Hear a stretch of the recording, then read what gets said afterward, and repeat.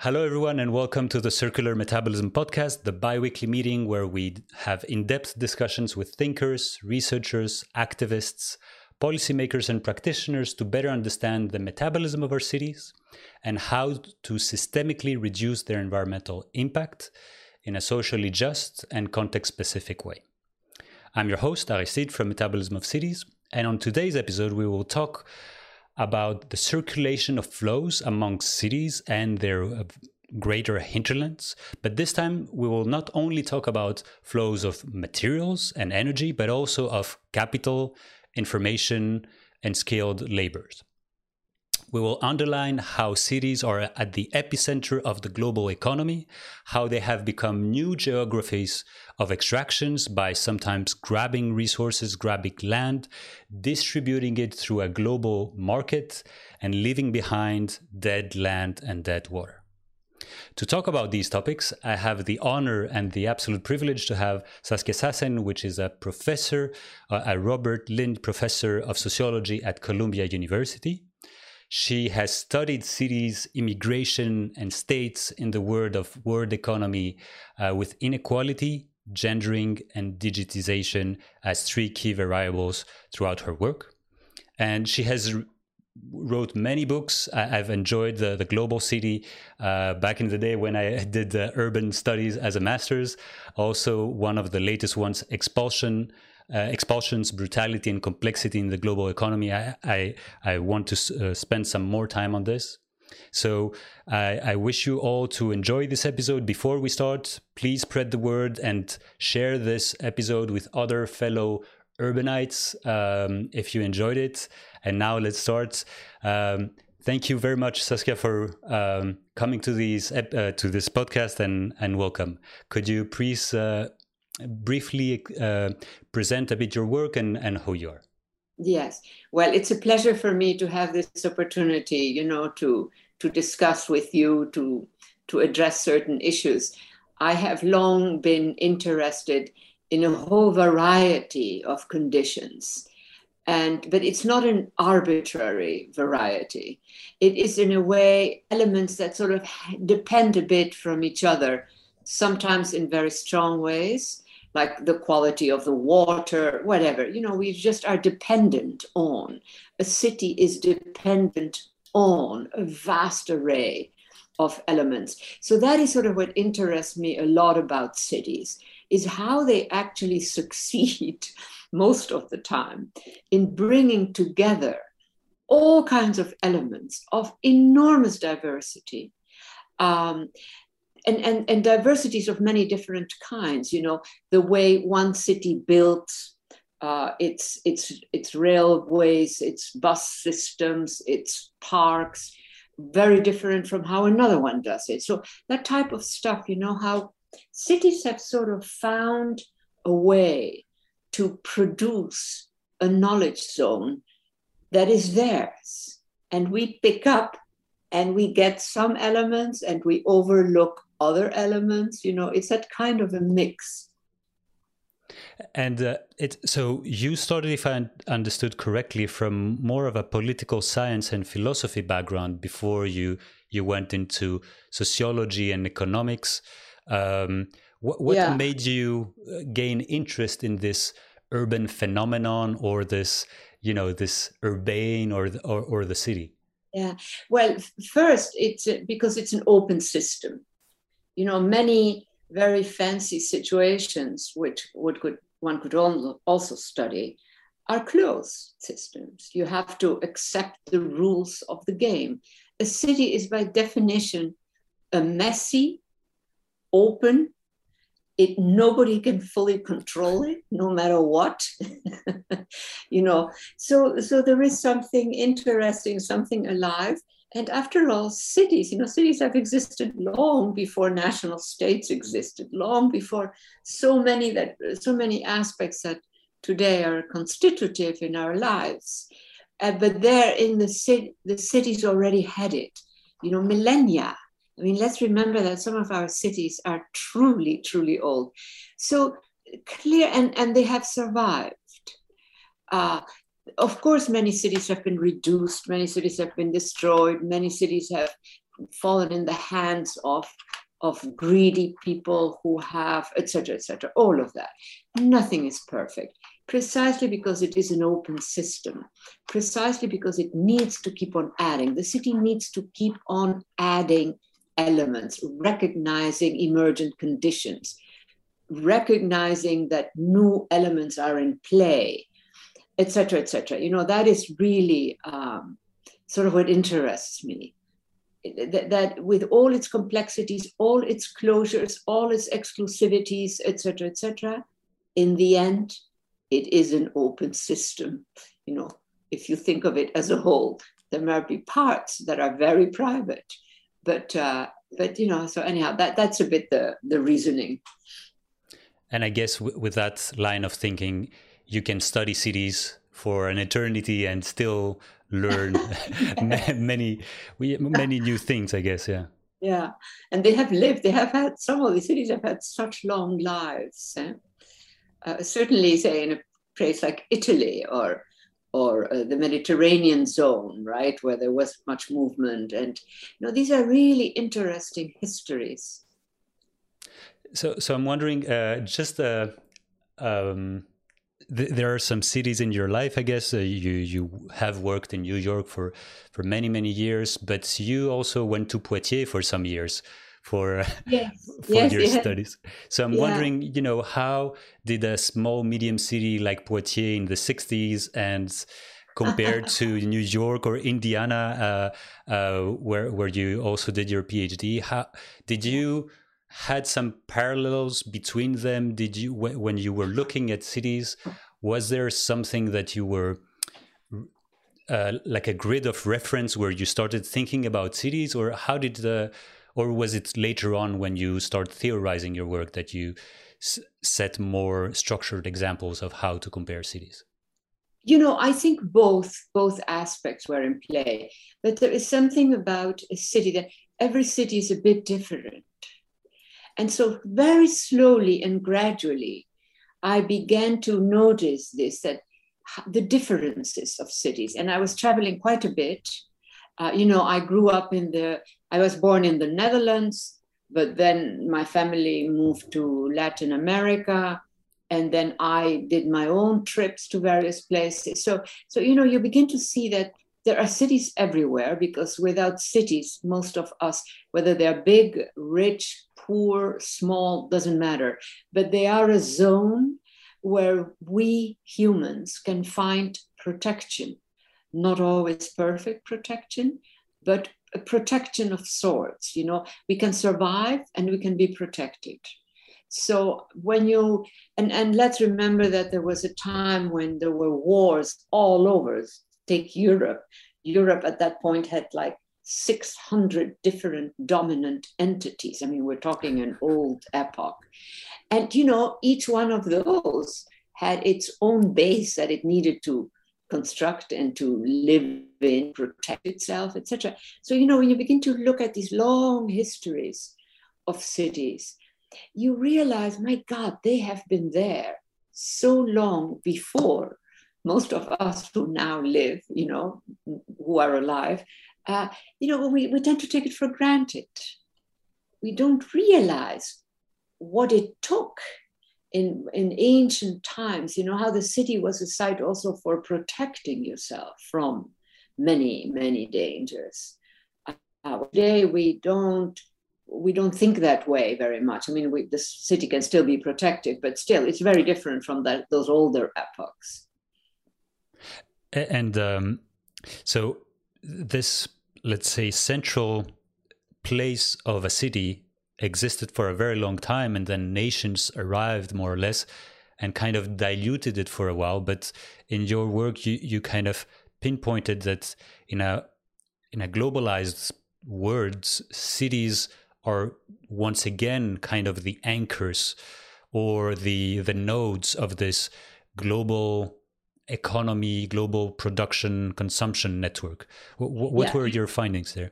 Well, you put that very, very well. You know that not all people, when I do an interview, have understood it with the clarity that you just did. So that's very good. You know that the city was many things. It was a refuge. It is where you could find food. It is where you could find help. It is where you could, etc., etc. And we tend to forget that. But so in their origins, they really played significant roles. They really mattered. Today, we tend to think of the city often, all that traffic, all the this, the that, you know. But even in that overwhelmed situation of today's major cities, there is a function there. There's a function that no city can do without. And it's a function that enables the circulation of water, the circulation of people, the circulation of cars, you know, so you have to stand back and respect this, you know, and say, yes, you know, they really do. It is not just us humans who inhabit the city. It is also the city itself and how it was built that is an enabling condition. You know, and it's partial. It's not perfect. It's always partial. So that is a bit the thinking, you know, sort of what I think about this. And so, I guess back in the day when you did the research about global cities and the global cities function that were of course not the same for every city, this was a bit kind of going against the grain, or at least back in the day, if I understand correctly, there was much a bigger emphasis on nations rather than cities, and they kind of exactly yeah yeah, you said it exactly. And so that sort of I mean, you know, I'm a traveler. I know that there is an international system, that all these other elements are in play also. But at the same time, I found that there was something about the city that intrigued me. And it basically, at some point, you know, when it all started, had to do with the fact that big business actors, big businesses, big firms, the point to which these firms tended to need a city, because they were so big, often so rich, they could have gone anywhere. Why deal with the hassle of what a city also entails? Why did they have to be in a city, you know? So out of that then came a whole variety of observations that I made. It was not that I was a fanatic about cities, you know. I was just saying that there was something in play here that people hadn't quite picked up on. You know, there were contradictions, is one way of putting it. A city really contains a whole set of contradictions. And most of them turn out to be necessary contradictions. In other words, there is no perfect closure. There is no perfect ultimate definition of what ought to be done. Everything is a bit open and a bit closed. You know, and that can help, and that can also be a challenge, you know, that you don't really know how you are going into that.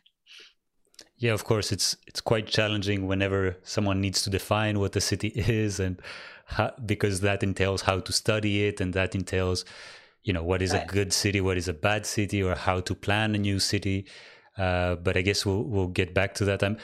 So you mentioned a lot in this global economy the role of intermediation with lawyers, financiers, translation, etc., etc. But I also like to add the cleaners and the ones who clean the, you know, etc. I mean, it's a whole world onto its own. And some of it is visible during the day, and some of it is never visible during the day, but only at night. And some of it is never visible because it's below ground, you know. I mean, when you think about what it all takes to have a city functioning, more or less, I mean, it's never going to be perfect. You stand back and you say, wow, we did that. We humans, that did not fall from the sky. You know, we did it. And I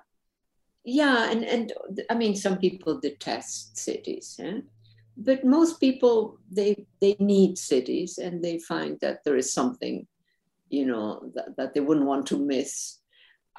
Nobody is perfectly in love with a city. There are too many issues the garbage that wasn't collected, you name it. I mean, it's a very long list. And some cities do it better than others, etc. But there we are. We really need those spaces. And indeed, at least my field is more studying cities and their environmental impact. But it's great to see that it's the locus where you have the global and the local meet. So you have to somehow negotiate at the same time, as you said, the garbage here, but at the same time, the extraction mine somewhere in Congo because of our, I don't know, consumption of a phone or of a. So it's this very very interesting interconnection of challenges that you somehow need to solve at the same time. But the administration is not the same, of course, here and there. So yeah. Really, really. When you think about how a city can actually more or less function, most cities function. They're imperfect, but they function. And that is also impressive in its own terms, that, I mean, some cities are truly hard work. Let's remember that, that the endless traffic, like Latin America has quite a few cities that are really hard work because you're forever delayed on everything, But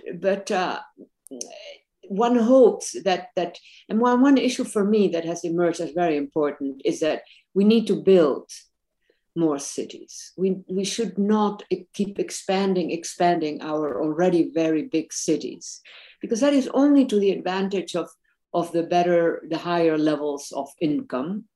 But the poorer workers then have very, very long trips. Those trips can be 2 hours to get to your job every morning that you have to work.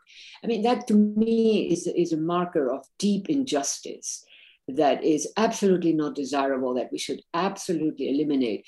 So from the perspective of the powerful actors who function in the center of the city, they as long as there are more people coming whom they can hire, etc., to do their work, they're fine.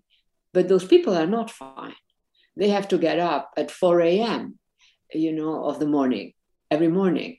And that is a kind of injustice that is invisible to most of us. But it's a profound injustice that we have allowed our cities to just grow, and where the poorer classes are the sufferers. They pay the price for these very long trips. You have to get up, 2 hours earlier than, etc. To me, that is a major issue. Every time I say in a whole variety of countries, we need to build new cities rather than keeping expanding. People look at me like I'm crazy, because in their image, the answer is we have built our cities. And what is invisible are the poorer classes that have to take these long trips. They are invisible to our eyes. They are invisible to the employers, and they have to. So it is sort of, to me, very interesting, the resistance of the notion we build new cities. The building of new cities is not just new cities. It's about generating a juster option for life, especially for the poorer classes. To me, that is what guides me to say we should not keep expanding our existing cities, because the ones who suffer are the poorer classes. We need to build new cities and stop this endless expansion. I mean, there are some of the cities in Latin America that are monsters. They're monsters for the workers, Every morning, these people have to travel for 2 hours, and they have to hope that that bus is not going to, suddenly have a breakdown. And I mean, it's so unfair when you think of our rich cities, we have many rich countries nowadays. We can do better than what we have done. And how do you see, because cities are, of course, also the place where activism takes place, a lot of new political ideas can take place. Yeah. Do you think that the implementation of more new cities will perhaps enable more laboratories for changing the way that circulation of flow is happening today? Would that be an enabler in your sense? Well, that certainly would, but it's also just the notion of having I'm really thinking in very simple terms here when I say a reasonably sized city, so that, yes, you sit in the bus for an hour, but that's the maximum rather than 3 hours, if you have to wait and etc. because there are not enough buses, something there is like a little list of elements that should be in play in all major cities, certainly in all of these big cities, that are mostly not in play.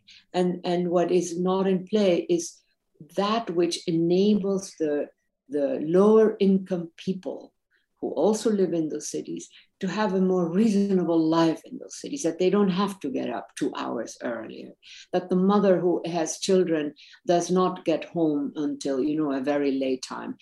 These are people who never sleep enough. And I don't know if you have spent a week not sleeping enough, you know how you feel. Well, for them, it's lifelong. Yeah. Just taking these simple things and how little it would really take, instead of keeping expanding our cities, to just build some new cities. I mean, it's not going to be very easy and it will take time.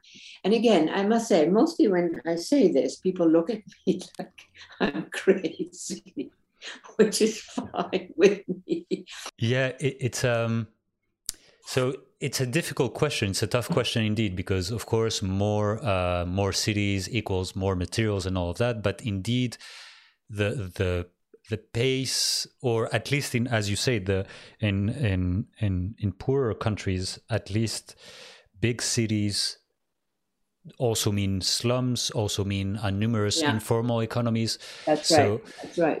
Yeah. So yeah, the scale of a city, the function of a city is something elusive to me, and I haven't figured out whether there is, and probably there's not a good answer to that. But there are certain, like Europe has done quite well. There are some major cities, like in France and in some of these countries, huge cities, but where you have a lot of traffic, but they are, of course, mostly also have good traffic. I mean, they have good, good instruments for the traffic. So yes, we have some cities that are really huge, but in Europe, most cities are actually pretty reasonably sized. They are not, they are big, but they are not extreme. They are not like what I see in Latin America. Yeah, indeed. I mean, the population within, let's say, Lagos or Luanda or some other cities, be it in Asia, be it in Africa, or being in Latin America, surpass the understanding that we can have. I mean, there is still London and Paris in Europe that are 10 million plus, but or at least they're metropolises. But indeed, imagine a city of 20, 30 million inhabitants. It hits a bit with vertigo. And when you have very low quality transport, which produces a lot of very negative gases, etc. In other words, those drivers also in the long run, they get ill from every day, doing the traveling. So it is unfair to really a rather large sector of our populations. It's unfair that they should be traveling so much. And the ones that suffer the most, I do think, are usually the poorer classes who live at the edges of those cities, and so it's a double negative for me that is problematic. Yeah. You have a lot of, from what I understand in your work, you not only look at cities, but also how, global economic systems are affected by and are driven by cities, so are impacted by cities, but also cities are the ones that are transforming them. And I don't remember. I think it was in one of your books. You mentioned that we kind of have steered towards a new type of capitalism that is not anymore imperialism, because we don't. It's not as in the past where there was a civilizational, even if there was colonization, all of that, there was an objective, perhaps, of civilization. Now, I'm not at all, saying that it was a good thing, but today it's much more aggressive or brutal than what it was. There is no reason behind it. Yeah, I think in many ways it is. Certainly, I grew up in Latin America. Latin America, as I already said, is a particularly brutal continent. It started by being brutalized by the Europeans who came and whatever the others who came, and it just is really. Whereas if you look at, for instance, most of the towns in Europe and the city, you have a lot of smaller cities, which are very important items, and they are not allowed to expand like they are in the Americas or in Africa, where, oh yeah, whatever, anything goes, So there really are differences, I would say, in our world.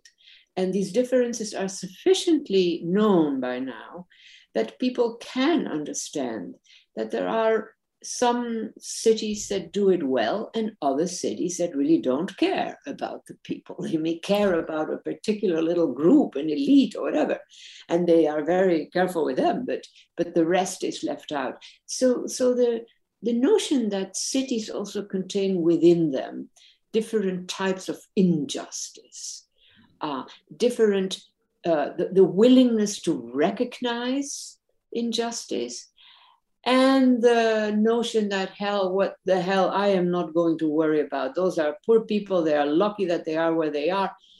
So you have a multiplicity of reactions.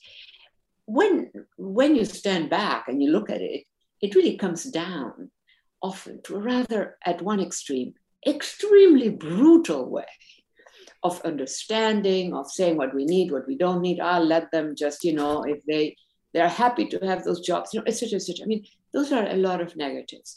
On the other hand, cities also are spaces where those without power get to make a history, get to make a home for themselves, get a chance to innovate, So there are these ambiguities, but there certainly are. These are systems, urban systems that can be pretty impressive on both the negative end and the positive end,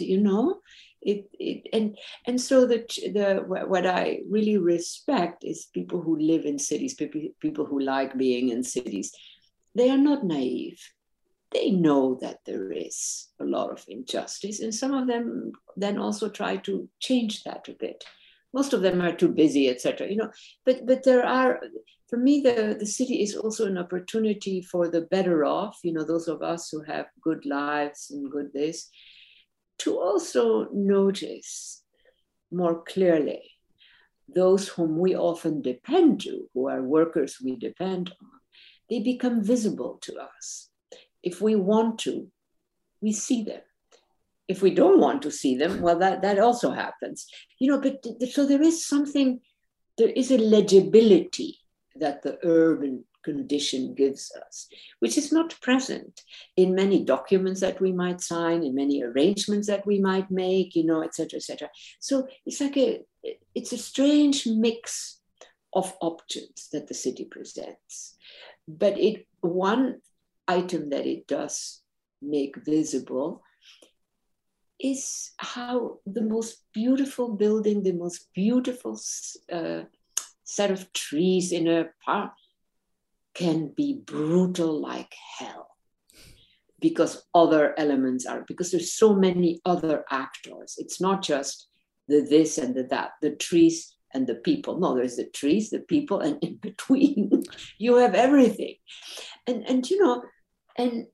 people learn. I think people who live in big cities, they actually learn stuff that people who live in modest little they never get to know the negative, the problematic aspects, the horrifying aspects, what one might find terrifying, in a city. Also, I'm thinking of young women and who get abused, and I mean, they are extraordinary combinations of elements.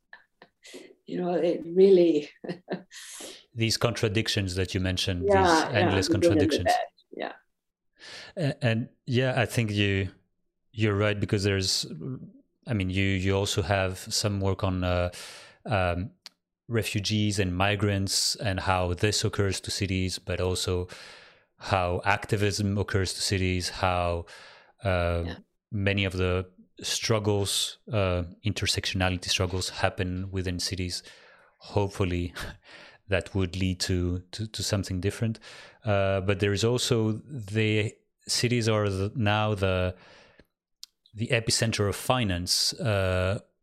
And back in the day, we were talking about the spatial fix with David Harvey, and how, putting money into buildings kind of put or invested money in the city, and the city became an actor in itself of finance.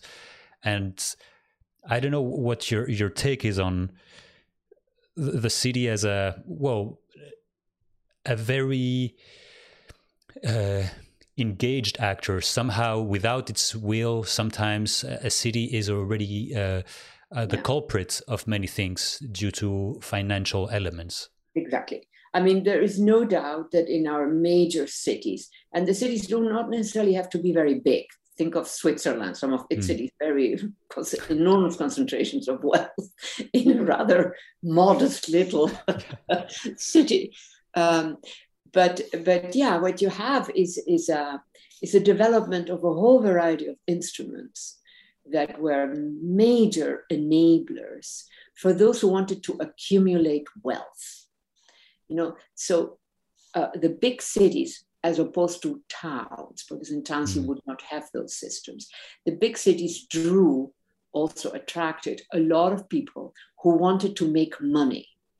And that had some good effects, because it also meant building housing, cleaning the streets and all of that. But of course, it also had a negative, because it meant that there was a project of grabbing. And that would mean that the weaker elements in a city could be, removed with great ease, pushed to the edges, etc., etc. The city is also an open system. And in that sense, there are positives and there are negatives. And both of them are not necessarily, each one of these are not necessarily easy to change, because they are embedded in certain conditionalities. The stuff doesn't fall from the sky. The stuff emerges from the ground level, so to speak, in a sense of what is it that we need, what is it that, that we must have, what is it that we have to eliminate. So you can't just simply change a city. You can change a bit, you can clean it up, but changing a whole city, forget it. So if you hit a city that already is like some of the Latin American cities that already have just massive transport issues and problems, etc., you're stuck with some very bad air quality, and probably it's going to affect your lungs, and I don't know what all, Whereas other cities, like European cities, they are almost perfect, you might say. Everything is clean and okay, and many people use bicycles rather than cars. You don't have trucks and buses that it put all the poison out there. So it varies enormously. But a functioning city like the European cities are a very good example, of course. It really, you stand back and you respect it. You say, you know what, of course it's imperfect, but it really is good. For instance, also that the Dutch allow the bikes, in the city, the bicycles, that story, right? And stuff like that, which just enables people. Instead of taking a bus, they use the bike, which is better for everybody involved, So I think that some parts of the world have just been more intelligent and less grabbing. The Americas are one of the most violent continents in the world. I mean, the Americas are brutal. The Americas emerge as what they were by all kinds of actors who went to the Americas to extract, not to build, not to invent, not to make, to extract. That was the main project. I mean, eventually it expands, of course, because you need people, you need houses, you need etc. But let's not forget how it started. In Europe, the cities emerge as zones that protect people because, way, way, way back, I mean, centuries, the cities in Europe were cities that were there to protect the residents, the people. That is very different from Latin America, where it's the opposite.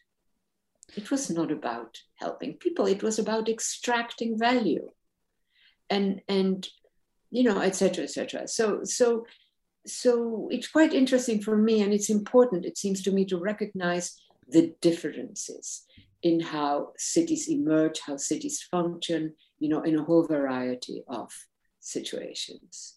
And the continent, I mean, I must say, the Japanese have done it much better than the Americans. The Europeans have done it much better than the Americans, yeah. The Americas emerged in our history as a zone for extraction, whereas many other places emerged as zones of protection, that you were afraid of certain enemies and you had to work together to protect yourself from those enemies. So those histories already mark a difference, I mean, I'm exaggerating a bit because clearly right now everything is sort of more or less, a tissue, connective tissue. But when you think of origins, there you begin to understand the difference. And of course, I mean, cities, European cities have externalized all of their bad stuff somewhere else through extraction and pollution. Exactly. To these very cities that we're talking about. Yeah. Yeah, good that you brought that up because that's absolutely true, right? And yeah, absolutely. Yeah, they're sweeping under the American and African and Asian carpet all of the sad stories and the crimes and all of that. But yeah, because I mean, they saw the Americas as a site of extraction. This was another history. When you think in the 1600s or so, we had hundreds of in Europe and in the continent, we had hundreds of entities that were sort of little cities of a sort, that and they sort of worked together. I mean, they had a lot of wars too, but it is a different history from the history of colonizing, of grabbing. I mean, the thing about the Americas is that the Americas were seen as sources of all kinds of stuff that could be used. That could be used in Europe, that could be used in other parts of the world. That already marks a difference. It became a zone for extracting. In the continent, in Europe, it was different. It was same thing with the Chinese. It's a different story. It's a different history of engagement with the urban condition. And So I think that in one of your projects, you tracked or you studied extractive activities on this? Yeah, I did. That for a while there, I was really into extraction. So what did you learn, or what were some of the extraction activities some of the stuff that I'm just describing now, that a whole variety of modes of extraction. It's not just about extracting gold. It's much more than that. Yes, there was extraction of gold, extraction of this, but it's also the extractions that depended really on destroying others, the indigenous people, whatever. I mean, a whole variety, animals. Now Europe at some point, early on, also had that. But the Europe of our sort of modernity is not that kind of a Europe. that, and it's the Americas really that reflect this mode, more so, I would say, than also some of the Eastern countries, which also have deeper histories. I mean, Americas was a continent that fell under the controls of those who wanted to extract value. It was not about building. It was not about, a refuge. It was a different, its origins, at its origins, it's a different history. That is what I'm saying, because eventually it all sort of, becomes more or less the same. And so due to this, let's say, overlasting component of cities into all of that, so if we're now, due to finance, due to the current economic system, more into this extractive type of geographies, or cities are, let's say, the motor or the engine for leading extraction somewhere on the planet, perhaps, who knows, we will come to another power system sometime in the future, because cities overlast power systems. So they existed before capitalism. They might exist also after capitalism. What do you think cities can teach us in this, perhaps desirable system, or more equal or more just power system of the future? The best teaching that they can do is what you were describing. In other words, that you have reasonable cities that work. Yes, all cities are going to have injustice in them, and they're going to be rich and poor, etc. But many cities, and again, Europe is a very good example, many of those cities, they work for the people.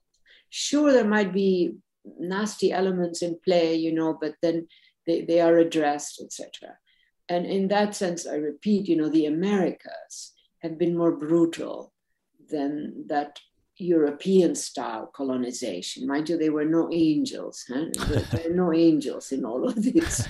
And I do also think that a well-run city, we haven't quite talked about that, a well-run city in today's world can really make a difference for people who are poor, And it is not about giving them a great house. No, it is about maintaining certain basic rules of the game, if you want, in a city. That the cleaners come and clean the streets. That when the light bulbs go down, even if it's a poor neighborhood, you fix it. That all the systems in play, that there is good quality water. Remember in the United States, the famous story of when they discovered in Jersey, right, that there was water that was venom, that was like venom almost. And these two kids, brothers, one, the older one who had avoided the bad water, and the little one, the differences in their sizes. There was a whole, suddenly we discovered an enormous array of little injustices that manifested in our bodies.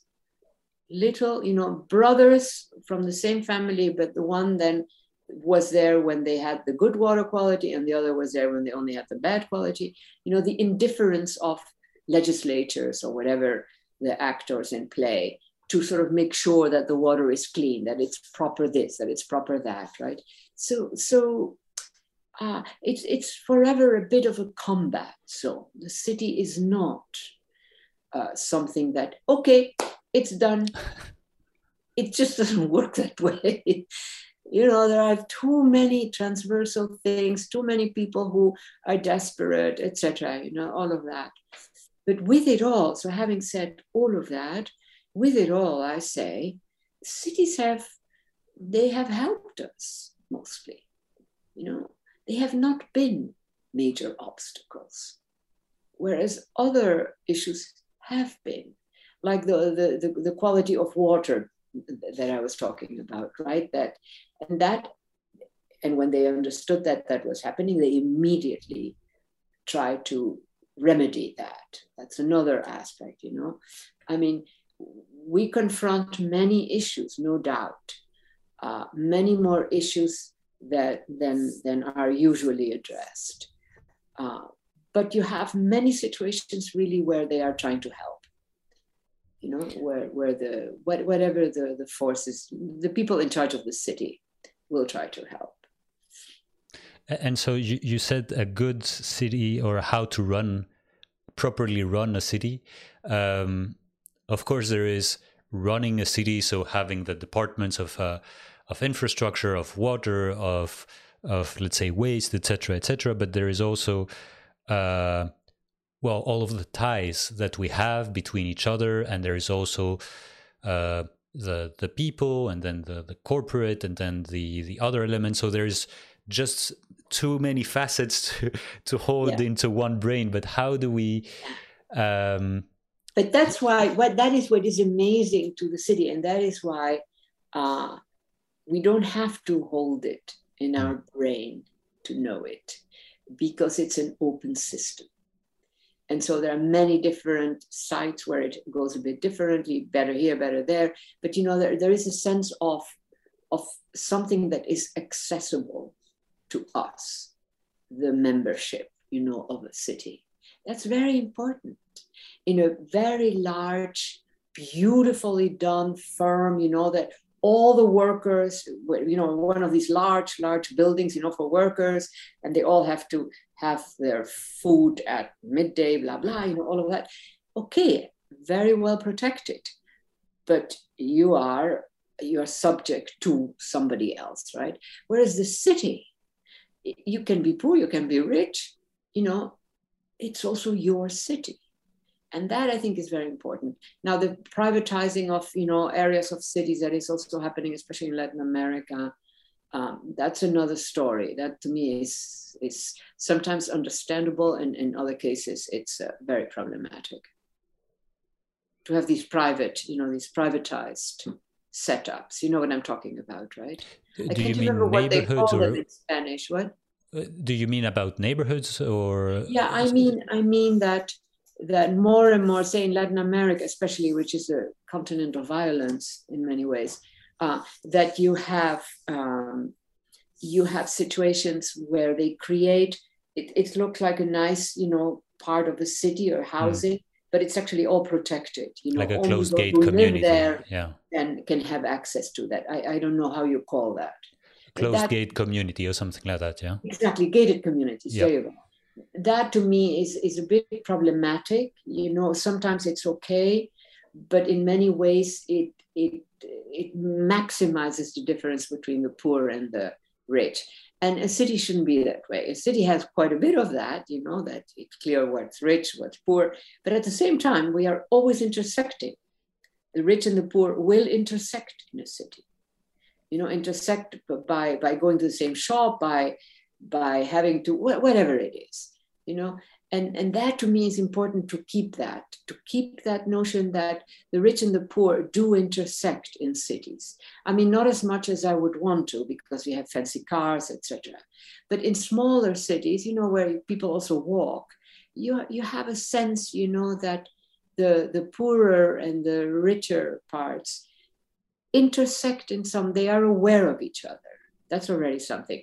They may not love each other, but they're aware of each other. And that notion of being aware, and I, the modest worker, know that I am here and there is somebody who's very rich, but we both are walking on this street.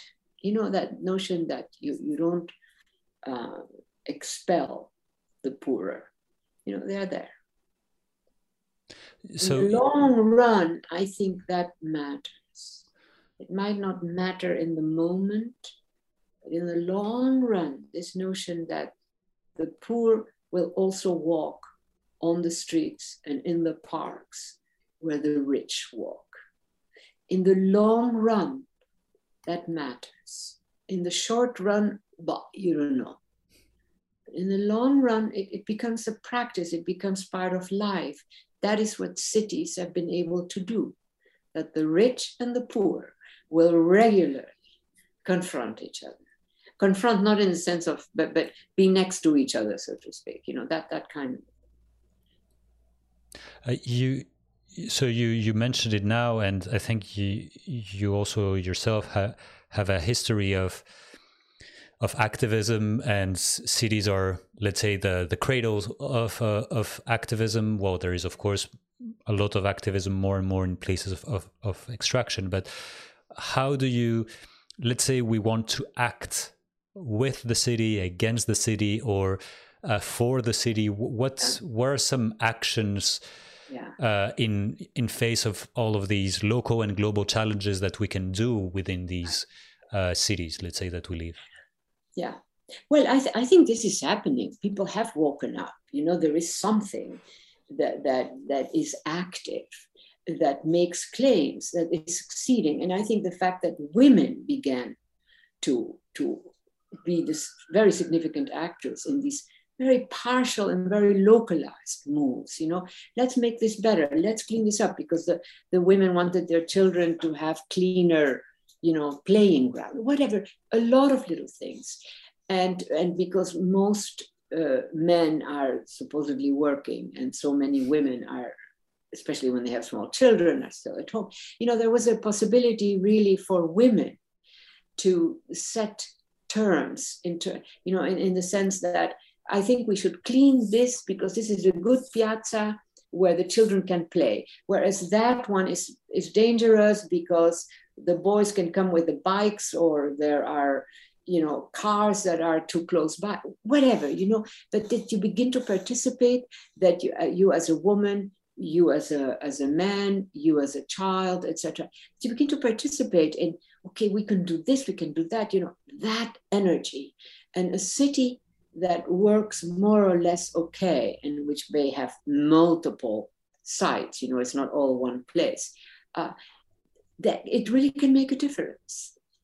So we have to also give it a chance. We have to give a chance to the locals to understand what can really make a difference, because often newcomers to a city, they don't know, well, what's happening here, etc. So there is a passage, if you want, that you do when you arrive as a new person into a city, and you have to accept that, okay, I don't quite get this, and they don't seem to like me. There is hard work to do, but at the same time, certain modes of conduct can signal a positive disposition. It's a set of informal communication moves, where they don't always require speech. It can be just a signal, just signal that go cross the street with your baby, whatever. And that is what a city is good at. And that is what a city should be doing. And that means the people in the city, the police, and everybody, sort of, that you make it, and you have cities where it all sort of works rather easily, and then you have cities which are a nightmare because there's some ridiculous chief, that is driving everybody crazy. Just end up with two small questions in general. What you call two small questions. No. It should be small. So I generally ask, do you have anything that you want to work on for this new year? So a project or another element of a city that you want to discover? And lastly, if you have any articles or any books or any movies or something that you would like to recommend to continue exploring this topic. Oh, right. On the second part, I will send you some things. That's the simplest is for me to. Fantastic. To you. In terms of, what was the first one that you asked? About a project or something that you would like to still discover in 2022. Well, I think if there is a project that concerns cities and the urban condition, it has to do with me for two things. One of them is that we have to stop just allowing the endless expansion of cities. That is good for the prosperous classes and the rich. It's a disaster for the poorer classes because they have endless trips to their, I already talked about that. So that to me is a very important point. And whenever I talk about it, they look at me like saying, why not? No, it's an error. Now, there are many places, say in Europe, where they have the perfect formats. There are a couple that Paris is becoming very, very big, but still. Whereas in the Americas, it's mixed. It's mixed. So I think that there is work to be done in terms of finding, especially in the Americas and in some other parts of the world. I think Europe has done quite well in many ways, much better than others. But so there is a real rethinking. How do we enable people? How do we make sure that the quality of water is as it should be? Because water is something that we all need every day, many times in the day. And it can kill if you have the wrong water. And we have very sad stories about, I think I mentioned to you already the two brothers, one tall, the other very short, because the short one, who was the older one, drank water that was totally contaminated, but it didn't have the taste. You didn't know that it was that way. How is that possible? This happened in a significant city in the United States. It became a famous case, that illustrated and captured a whole variety of those types of elements. So that is one thing. And was there something else that I was going to say or not? You were saying there were two things. So the straw and then I guess the quality. Yeah. So one is the notion of we shouldn't just allow the cities to grow. We should build new cities. And the other one is we should really pay attention to all the elements that are in play and that affect the health of everybody, old, young, children, etc., the newborn. So, I think that is something that could be done. I don't see the big deal that it is, I just really don't, because we can do it. This is not like building. No, this is cleanup work. Maintenance work, indeed. Clean and maintenance, right? Yeah. Very good. Thank you so much for your time, Saskia. Thank you as well, everyone, for listening and watching until the end. We'll meet you again in a couple of weeks for another discussion. Thanks again, Saskia. Bye-bye. Bye-bye.